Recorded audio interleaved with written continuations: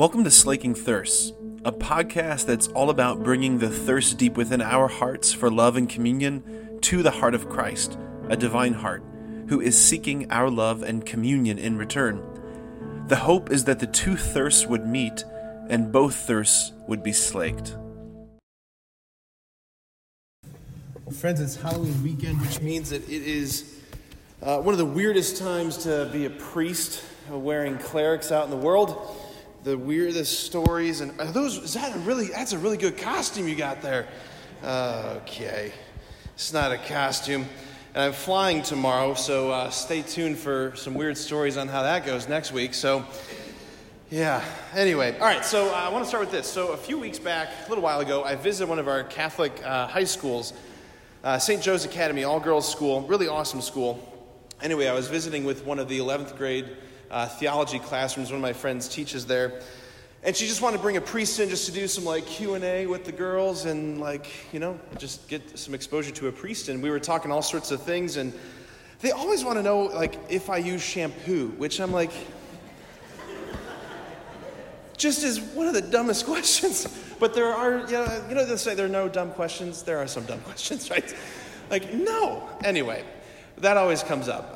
But anyway, so it was lighthearted, good, fun stuff. And then one of the girls, she asked the question, did you ever have any obstacles or any hesitancy about, becoming a priest when you're going through seminary? And as she was asking the question, I knew that she had no idea how deep, honestly, that question went. She had no idea how deep in me that question went. And I paused for a second to think about how I wanted to respond. And I just heard the Holy Spirit say, give her the real answer. And I just began to share how in different seasons in my seminary days, the Lord didn't call me to the priesthood. He doesn't call anybody the priesthood because we didn't have a desire for marriage or family or children. It's not as though God calls the guys who just would be terrible husbands. It's we'll just make them priests. At least I hope that's not the case. But yeah, I said, when one of my best friends got married and seeing, being a groomsman at his wedding and seeing the way that she looked at him when they were dancing, she leveled him with her eyes.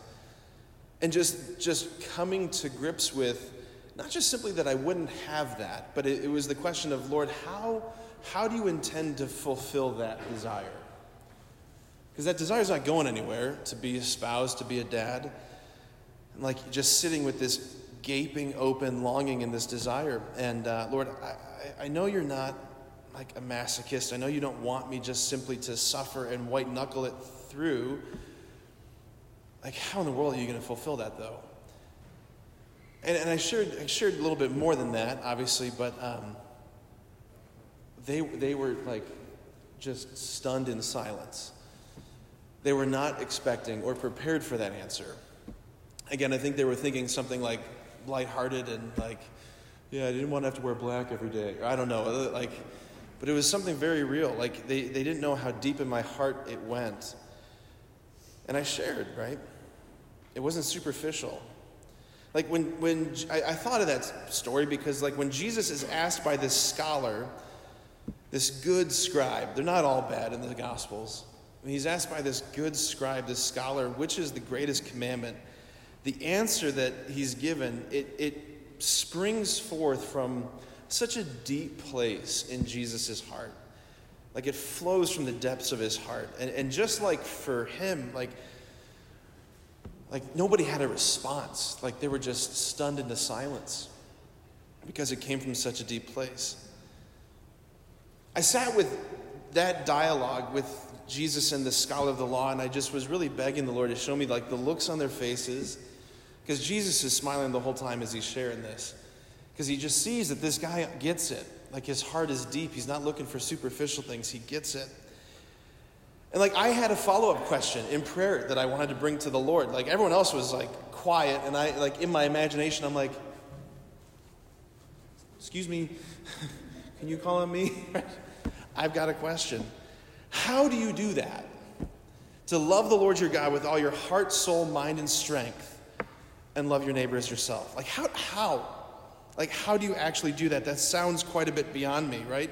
Maybe not the loving my neighbor part as myself, because I know what neighbors are. I've got neighbors. I have a sense of what it means to love my neighbor as myself. I have a sense of how I want to be loved, how I want to be seen, how I want to be honored, how I want to be loved in my particularity. I don't want to be just treated in generalities. I want to be given the benefit of the doubt and treated mercifully and with gentleness and kindness and all those things. And I understand how I'm supposed to love my neighbor like that. Granted, that's a lot harder actually in real life than it is just to say it at an ambo.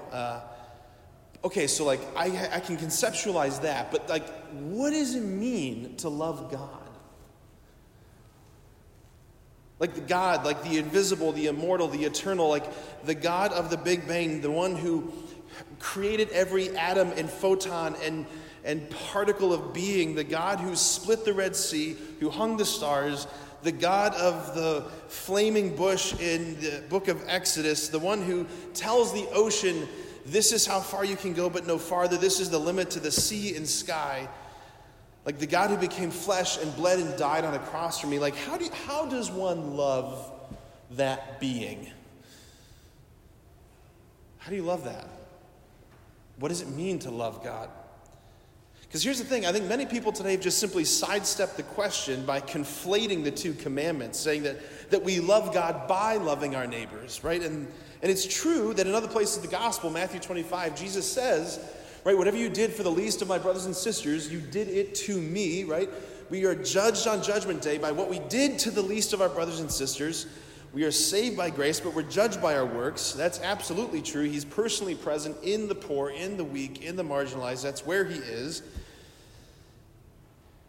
But are we loving and serving Christ exclusively when we love and serve our neighbor, right? Like, in other words, like if that was the only way to love God, then Jesus would have simply said, like, that was the greatest commandment. You love God by loving your neighbors, but he doesn't say that. He makes this distinction between you love God with your heart, soul, mind, and strength, and then you love your neighbor as yourself. He makes this distinction, so there's got to be a difference between these two. He makes a difference. Like the first and fundamental move of the Christian life is to attach our hearts, is for our hearts to be affixed, nourished by, filled by, animated by the love that first and foremost comes from the Lord. Right? You look at the structure of a cross, right? Like the vertical beam has to be put in place first before you hang the horizontal beam on it. The love of God, the love that comes from God and to God, like that has to be the priority before I can have any kind of real love of my neighbor. Then and only then am I actually able to properly love my neighbor, right? Because Jesus knows something about us, that if God isn't that first priority, that first love in my heart, that instead of loving my neighbor as myself, what I will inevitably do is I will use my neighbor for myself.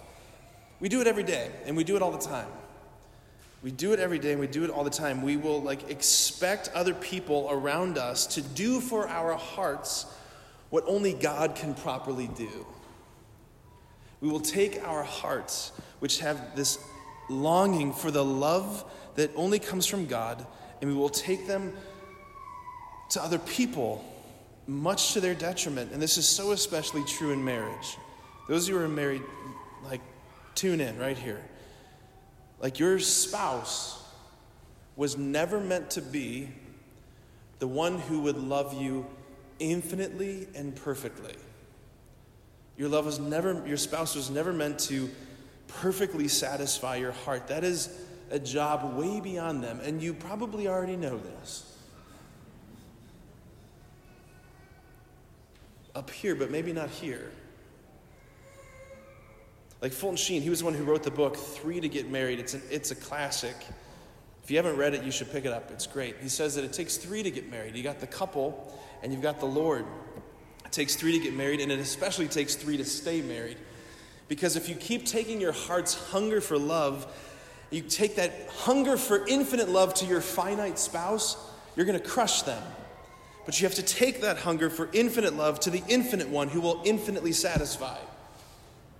That's how this works. Okay, but back to the question though. How do you love God, right? Because the human love languages, right, they break down when it comes to a divine being, right? How do you give God, like, words of affirmation? Like, God, you did such a great sunset last night. Just want to affirm you for gravity and for taste buds. I don't know. Like, words of service, words of affirmation, acts of service, gifts. Like, none of those human ways of expressing love work when it comes to the Lord. Like, when Jesus speaks of loving God with our whole heart, all our mind, all our strength, all of that, it's a Hebraic way of saying, it's a Hebraicism for saying everything. Everything. It's the words that are used there are conveying you gotta love God with your entire being. In other words, nothing is withheld.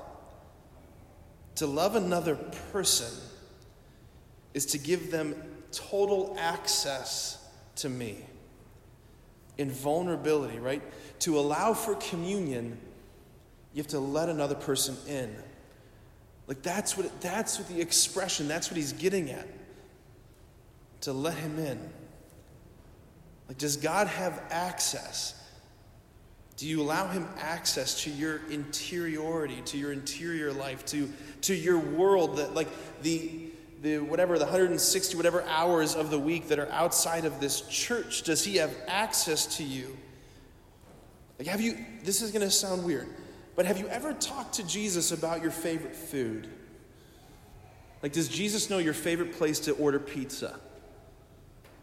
Does Jesus know your favorite salad dressing? Does Jesus know, like, that you prefer blue cheese over ranch?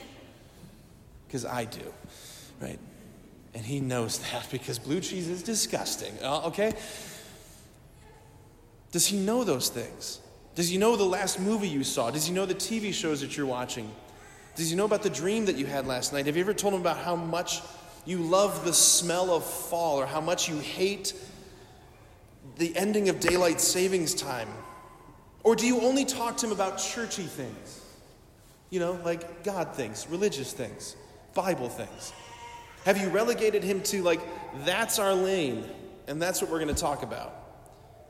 Like, those of you who do holy hours here in the Divine Mercy Chapel, like, maybe you've been really struggling with doing a holy hour. Maybe that's the reason why you haven't been signing up to do a holy hour, because you're like, I don't know what I would do for an hour in there. What do I talk about? Have you talked about how you don't know what to talk about with him? Here's the point I'm getting at. Like, one of the things the enemy has convinced us of as Christians is that good prayer, it lacks distractions. That's what the enemy's convinced us of. Or that someone who's really advanced in prayer is able to cut through the distractions like an icebreaker. I'd be willing to bet that 99% of the time, the things that are showing up as quote-unquote distractions are not actually distractions. They're just other subjects, other topics that Jesus wants to talk to you about. Like, all of a sudden you're sitting there, you're praying, you're trying to do your rosary, and all of a sudden, like, the thought of, like, the souffle that you need to cook comes like, boop, boop, boop, boop, boop, like in your mind. And you're like, stupid souffle, I'm praying. And Jesus is like, let's talk about the souffle. Tell me about it. What, is it banana, pumpkin, chocolate? Like, what are you making? Like, you're sitting there, you're praying your rosary. Hail Mary, full of grace. All of a sudden, like, the lawnmower, the person who's cutting the grass comes around, outside, and you're thinking, God, I hate when people do that. It's so annoying. Lawnmowers and the smell of grass, and then you're like 5 minutes later, you're still on the, like, you're like somewhere in like the Bahamas in your imagination. You left the rosary back there, and you're like, geez, I'm supposed to be praying, and you like get mad at yourself. And Jesus the whole time is like, I was with you. I was tracking with you. Let's just talk about those things. Let's talk about those things. Friends, this is the thing that, like, changes your prayer life. There are no such thing as distractions. There's only new subjects and topics for prayer. If everything becomes another thing that you can talk to Jesus about, there's no such thing as distractions. Like, a maturing prayer life is one that's more than just petitionary, more than just asking for things. Don't get me wrong, that's great and wonderful, that's childlike, that's what Jesus wants for us. But like a maturing prayer life is friendship. It's shooting the breeze. It's talking about superficial things and meaningful things and deep things and the souffle that you got to make and the kind of pizza you had and all of it. It's everything. Jesus says to us, he says, I no longer call you slaves because a slave does not know what his master is doing. I call you friends. Why? Because I have shared everything with you that I've heard from my Father's heart. In other words, Jesus is saying, I've told you everything, and I'm telling you everything. I've filled you in on the big things, the little things, like my heart is open to you. There's no little subject that I have relegated our relationship to. Like God wants to share life with us. He wants to have access to our life. Like the thing that we got to just realize this weekend, and thanks be to God for Jesus in this gospel, is that like the greatest commandment that Jesus gives is not to feed the poor. It's not to pray rosaries and novenas. The greatest commandment isn't even worship. I know that sounds crazy, but the greatest commandment, he's saying, is to allow God to have access to you, to be in communion with you, to be in relationship, for you to trust him, for you to share your heart with him. That's the greatest commandment. We get that right, we'll get everything else right. Amen.